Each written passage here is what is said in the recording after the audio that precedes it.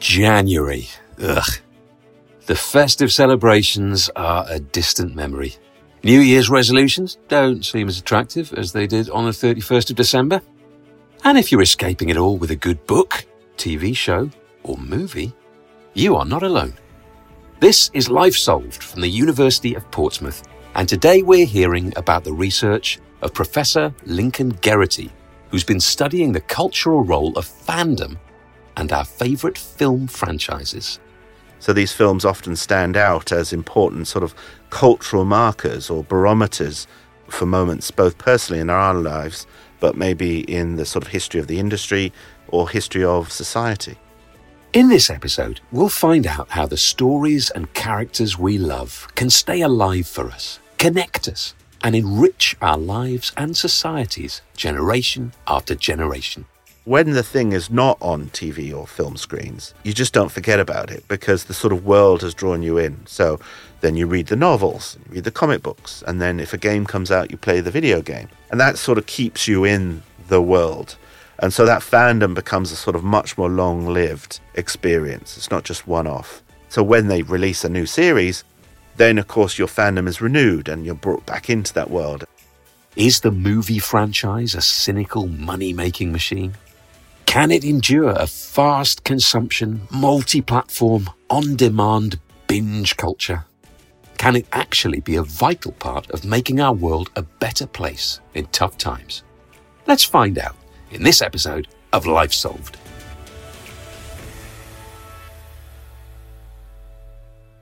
Lincoln Geraghty is Professor of Media Cultures in the Film, Media and Communications School here at the University of Portsmouth.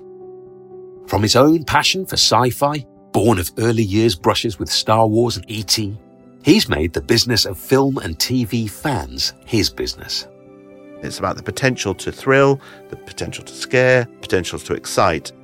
Let's start by explaining what we mean when we talk about a franchise in the context of film. Brace yourself for a brief history. The history of the franchise goes back to the birth of cinema itself, the early 1910s. It's silent movies as a way of getting people to regularly come out to the cinema. Serials or serial film, I'm thinking The Perils of Pauline, if you've ever heard that, was a way of getting people regularly to come to the cinema, often using the idea of cliffhangers to get people coming back. Now, you could argue that is more of a sort of soap operatic format. It's about continuing the story through a series of parts. But it was, you could argue, a early franchise because it had merchandise. You know, it sold things that people could buy outside the cinema. You could buy Perils of Pauline sheet music and listen to the soundtrack at home. So you could argue these are early examples of the franchise. Universal Studios in the 1930s in Hollywood became known for making horror movies, the classics, Frankenstein, Dracula, The Wolfman. Not so much as to sort of a guaranteed way of making money, but as a way of protecting themselves against the bigger studios like Warner Brothers or Paramount. So they sort of identified themselves as making a particular type of movie, what you might call today a franchise of films with similar characters over time, and then bringing them together in like meetups, Dracula and Frankenstein meet the Wolfman type movies. This was a way of Universal's using those classic literary characters to bring people back to the cinema, build a name. They get a reputation for making those types of movies. So we see the birth of a franchise not just in Star Wars and Lord of the Rings, but much earlier in Hollywood film history. Certainly, in a British context, the Carry On films are a very popular and famous franchise that launched a number of famous actors or famous names that sort of stuck with us in our own cultural memory. They last several decades and had, of course, a lot of spin-offs. Fascinating stuff. So, a franchise is something that keeps you coming back for more iterations, might have merchandise associated with it, and it might be specialised in by a certain studio by way of asserting their identity or brand. Certainly, we're familiar with the merch side of it in modern-day contexts. If you can buy a kid's rucksack that doesn't have Wolverine or Spider-Man crawling across it, you're onto a rare thing. So far, Lincoln's described an Anglo-American context for franchises, but he says that franchise fandom and community is actually a global phenomenon. If you cast your eye to other parts of the world, the franchise as a model has been very successfully mapped out over a number of decades. I'm thinking particularly of one of my other sort of guilty pleasures, Pokemon. Go to Japan and Pokemon dominates.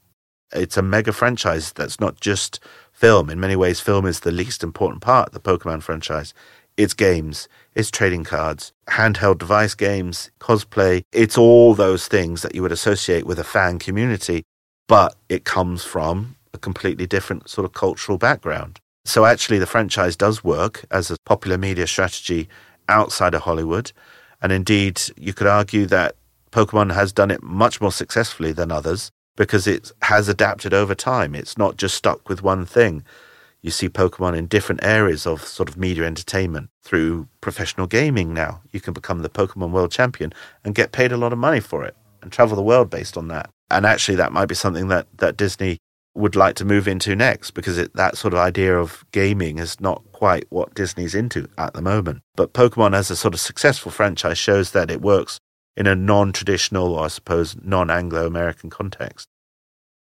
Before we get lost in the money-making or brand-building machinations of film studios, Lincoln is quick to point out that the most important elements in keeping films and film franchises alive are the fans themselves. Big film franchises last a long time because of fans, and fans take films very seriously. If you ever got into a heated debate around what trilogy is the best Star Wars trilogy down the pub at any point in time, and think some of the big film franchises which develop cultures of their own, like Lord of the Rings, Star Wars, the Marvel MCU, of course, the fans are attracted to these really massive franchises because of the sort of storylines and how those storylines spread across a number of years. The Marvel what? The Marvel MCU, of course. That's the Marvel Cinematic Universe, to the uninitiated, a whole realm of characters, stories, and interconnected superhero narratives born of the original Marvel comic books. Obviously, without the comic book stories, the Avengers Cinematic Universe would not exist. They're based on the classic 60s comic book series from Marvel. So they do have potential source material to adapt. That's quite beneficial because then you get this sort of cross-fertilization of audiences. In the same way, there have now been more than 10 Star Wars movies with multiple TV follow-ons. And the Lord of the Rings trilogy of films have spawned multiple spin-offs too. Classic literary texts such as Lord of the Rings as a sort of source material for Peter Jackson's trilogy, it's actually quite faithfully followed in terms of a proper adaptation, because the fandom, the community around the books, I suppose, wouldn't accept anything less. They want a more faithful adaptation. But as Lincoln says, once fans fall in love with characters or become immersed in another world and its rules, there is always hunger for more. Fans grow to love characters, particular characters in the MCU like Iron Man, or of course older characters we've seen in things like Star Wars such as Han Solo, Luke Skywalker. They become quite iconic and fans sort of grow up with them and it becomes a part of their daily sort of lived culture. It's not just big mainstream fan films as well. If you think about cult movies like comedies, horrors, science fiction films, they also attract what you might call a film culture because of the way people come together, often to watch them socially, either in cinemas, but maybe at special film festivals, exhibitions, or secret cinema even, that pops up around London or any town that you might have gone to see a secret cinema screening, where people come together and even maybe dress up, quote lines from the film, and just basically celebrate their love of that film. In a previous episode of Life Solved, which you can listen to on this podcast feed, Lincoln discussed his research into the ACA fans, that's academics who are also fans of popular culture, and how the communities that spring up around a franchise culture can be a force for good. I'm interested in the community aspect of fandom. Fandom is about bringing people together around a shared love of a particular media text or media personality, a celebrity, or indeed, as I said, a football team or any other popular culture entity that people see themselves in, but also see themselves sharing those likes with other people. So the community aspect is one that I find quite fascinating in my research. Again, personally, through my own sort of growing up as loving something beyond than just simply watching it, learning about characters in Star Wars, for example, takes me into reading about them. When I do research, I find out that people have written these stories, and then I look to see who else is writing these stories, and you start to sort of find out that there's other people that like this stuff. That's why they're so popular. And a lot of reasons why people become fans is the social aspect of things. It's about bringing people together. And once you sort of recognize that you like a film, then you start to love and appreciate the community for what it is. It becomes a social support system. It becomes a friendship circle. It becomes something more than the original text. And I think that's also quite fascinating. So when we talk about fandom, you could talk about its celebratory aspects. It's about the love of the text, but it's also about those aspects around community, such as social inclusion. It could be about feeling an affinity around political issues, and then that fandom grows into often something quite different to what it originally started as. They mean something so personal to each individual viewer, fan, and that personality that you see in a film obviously sticks with you over time. So you hold on to these sort of beloved objects, and if they are threatened or you have to sort of defend them, as I said, down the pub with your mates, or even take them more seriously like some academics do of film, then they become quite serious topics allied to politics, because often films do stray into politics, or they do stray into sort of culture, and they stand as important markers for our society, for our times. They remind us of particular historical moments or movements. And although a franchise or recurring character might be iconic for their moment in time, it does lead to some debate when they endure decades of changing social norms. With the Bond franchise, regardless of the actor playing Bond, whether it be Pierce Brosnan, Roger Moore, my personal favourite, Sean Connery, you have the iconic Bond character standing out over time. And I guess this is why it's so heated and debated more lately, is does that character change along with the times? If he does too much, then of course people might not go and see the next movie because it's not the same as it was before. So often franchises do lie in the sort of importance of the single character, regardless of the storyline or whether it continues or whether it's a sequel, a prequel, a sidequel, or any sort of quel that there is out there. For any fan who's seen the latest Bond movie, that's a question that's weighing heavily on the mind. And whilst fan communities can influence the social remit of a franchise, they can also take their collective values forward in culture. Lincoln explains how the Harry Potter franchise united fans to do good for society. Regardless of authorship, Harry Potter as a character and the world of Harry Potter have inspired the fans to group together. A group called the Harry Potter Alliance, a web-based community, use the sort of love of that text and the character's inspiration as someone that stands up for the defenseless, the vulnerable. They use that as inspiration to run various charitable campaigns. They were campaigning for adult literacy, so they collected books that could be shared and sent round to communities to help that particular issue. They campaigned and raised money for free trade in different parts of Africa, and they've also campaigned for domestic violence causes and causes that support victims of domestic violence. So using Harry Potter to bring people together around these diverse issues is a way that fandom can work to help the community. Talk about Star Wars, there's a cosplay group called the 501 Squadron. They use people's love of Star Wars and they just go around with buckets and collect money at conventions and other events, and they do very well out of it. They're a sort of a franchised fan group. So you have 501 squadrons all over the world. And more often than not, you see them at parades and festivals and various other charity events using Star Wars to raise money for local hospitals, local communities, etc. So there is a way that fandom can bring people together actively to concentrate on social issues, raise money for charity. There is a political activism as well, using some of these iconic characters to bring people together over very sort of personal but also political issues. General Leia was used as an icon for women standing up against sexism, misogyny in the sort of Trump presidency. So there's, again, a very iconic figure that means something very personal to a group of people, using that to inspire the next political campaign.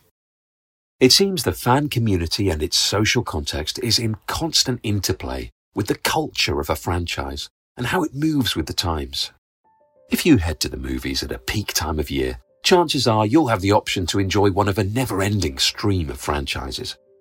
What's the connection between the way we're behaving as fans and potential fans and the phenomenon of franchises of the flicks? Hollywood's found a model that works. It's a model that they've developed and brought out time and time again, right from the beginning of early cinema.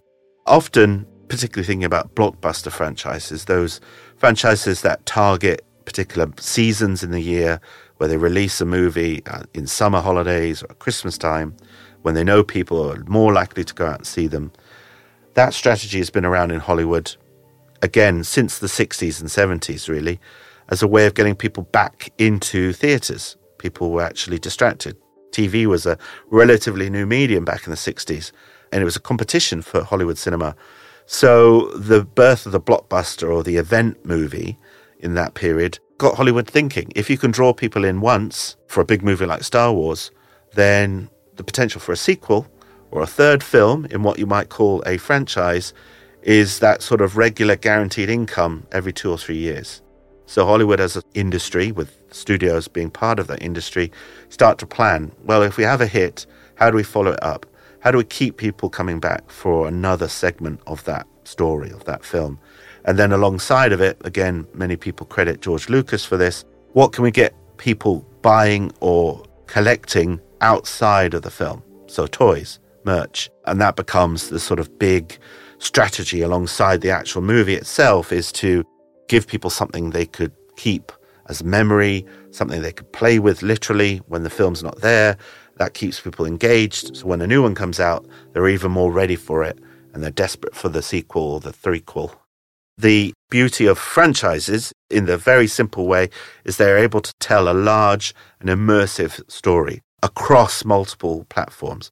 So film at the center, so like Endgame and the whole sort of Infinity War saga, but that also spawns what you might call paratext, TV series alongside, short films on the web, the merchandise, as I said.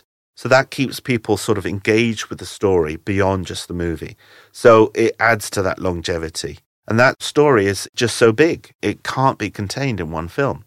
So to tell the real story of Thanos' eventual demise, you have to chart that over 10, 15 movies. And then it becomes, as we know, the Marvel Cinematic Universe, and it's chopped up in phases, and fans will know what phase leads into the other, and the whole sort of sequential story. To really understand it and get it, you have to watch all those films in some sort of order. And if Iron Man's not there, then there's other characters you can follow and invest into the next story, which at the moment they're charting out the whole Kang dynasty.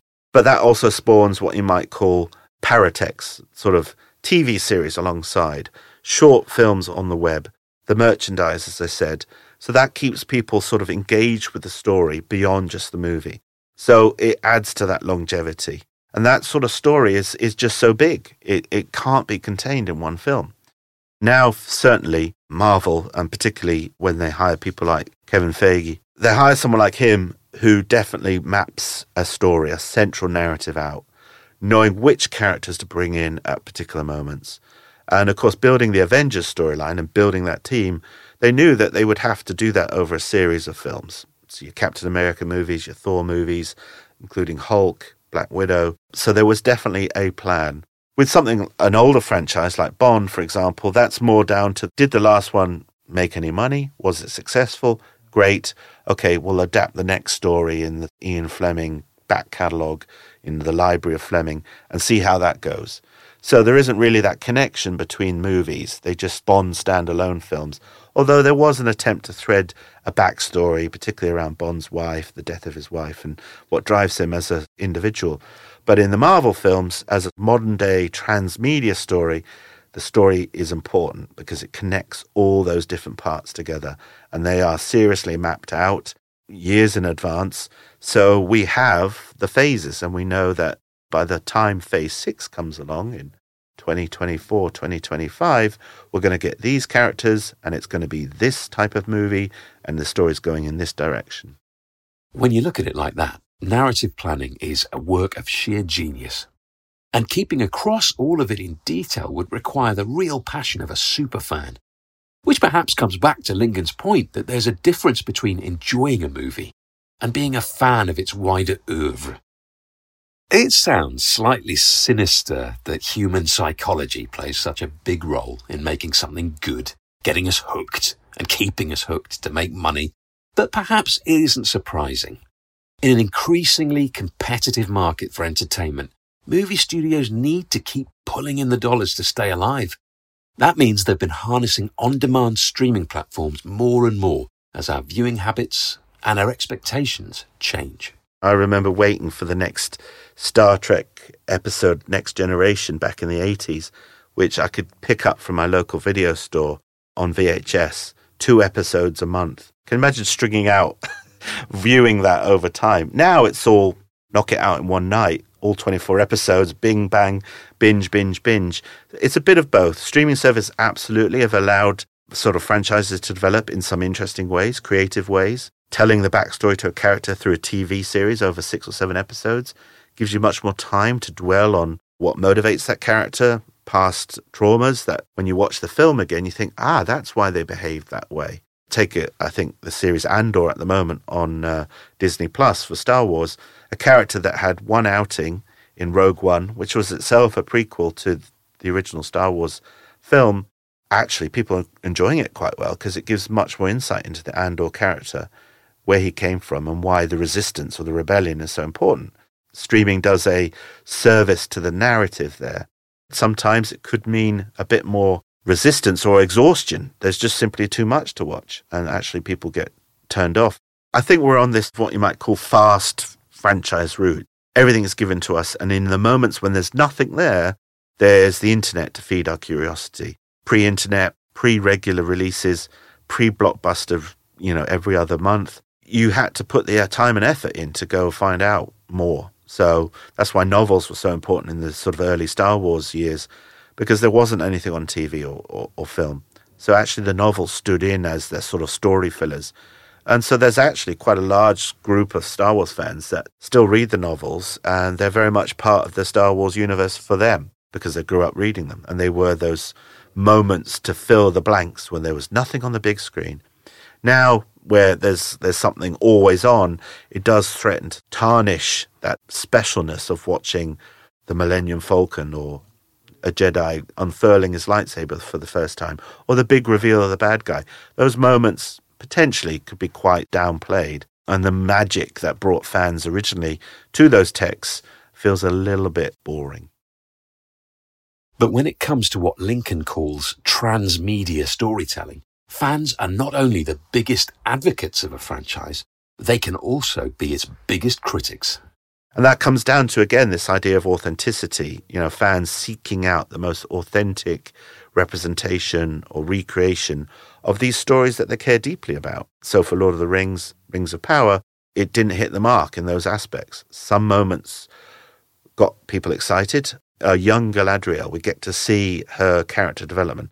Problem, though, it doesn't quite fit with previous representations of that character, either in the books or even in the Peter Jackson trilogy, which actually has become this sort of standard version or this sort of legitimate adaptation that most Lord of the Rings fans compare things to.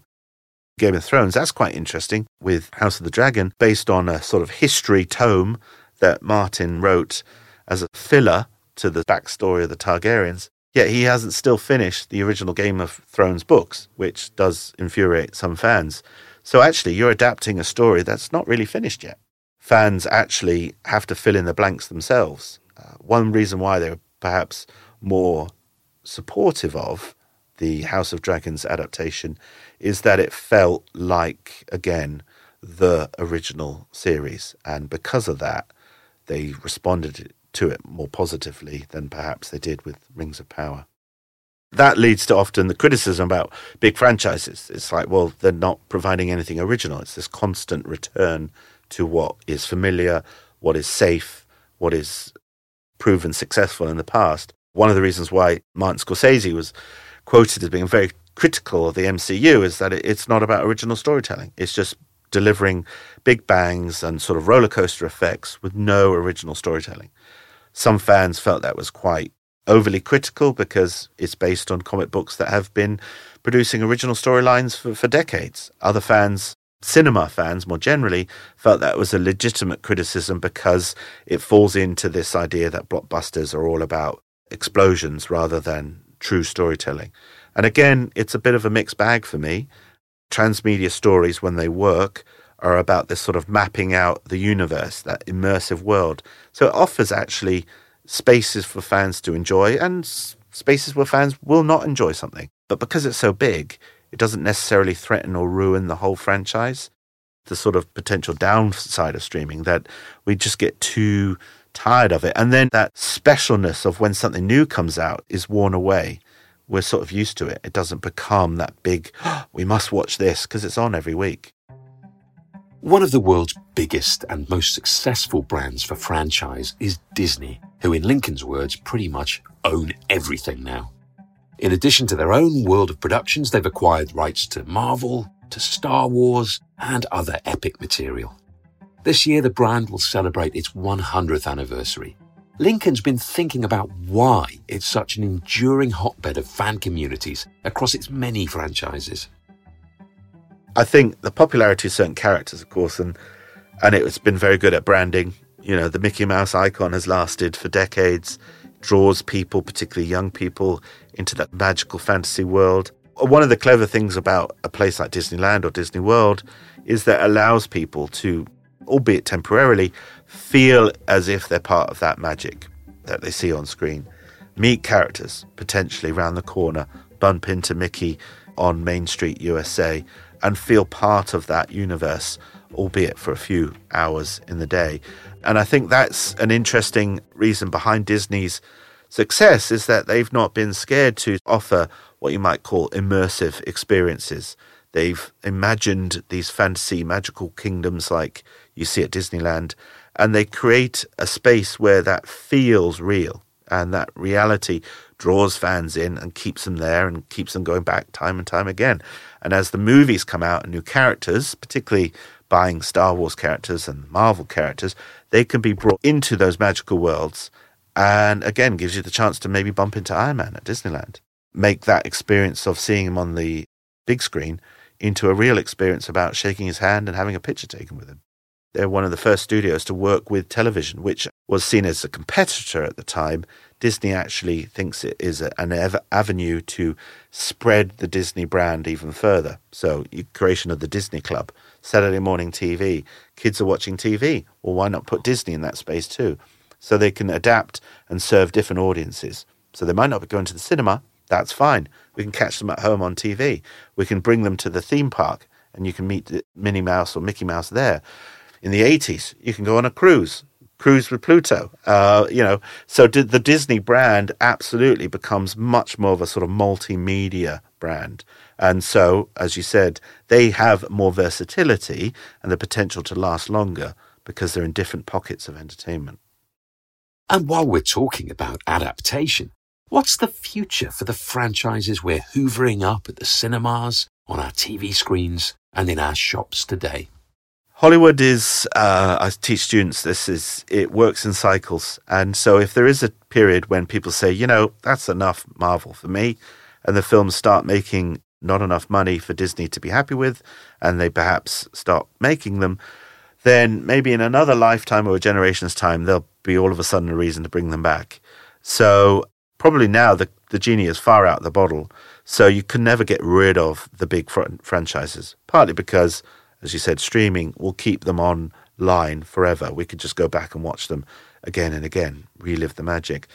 The potential for new franchises can perhaps threaten to make audiences feel exhausted. So the desire to get another fantasy franchise like Amazon with its Wheel of Time series, or with HBO and Game of Thrones, or even Disney trying to bring back the Willow movie in a TV series format, perhaps they won't be as big, but they keep the wheels churning. And ultimately, that's what Hollywood is about, defending and legitimating its business, creating movie content.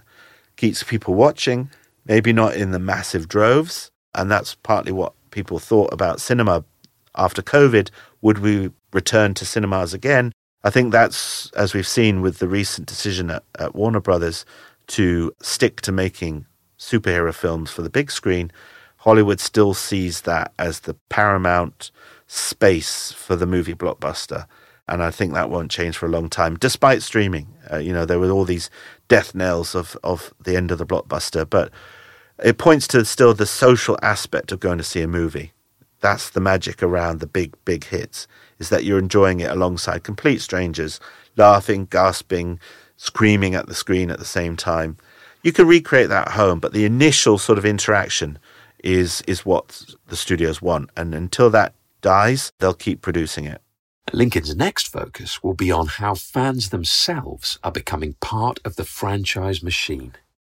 The next project I'm looking at is around Pokemon Go, one of my own sort of personal favorites, as I said, particularly looking at the relationship between players and YouTubers, the influencer on YouTube, how they are seen as perhaps big players. They give hints, tips, people follow them online, they watch their videos, but they're also part of what you might call the industry because they're sponsored more often than not. They are part of Niantic, who owns and operates Pokemon Go on mobile phones.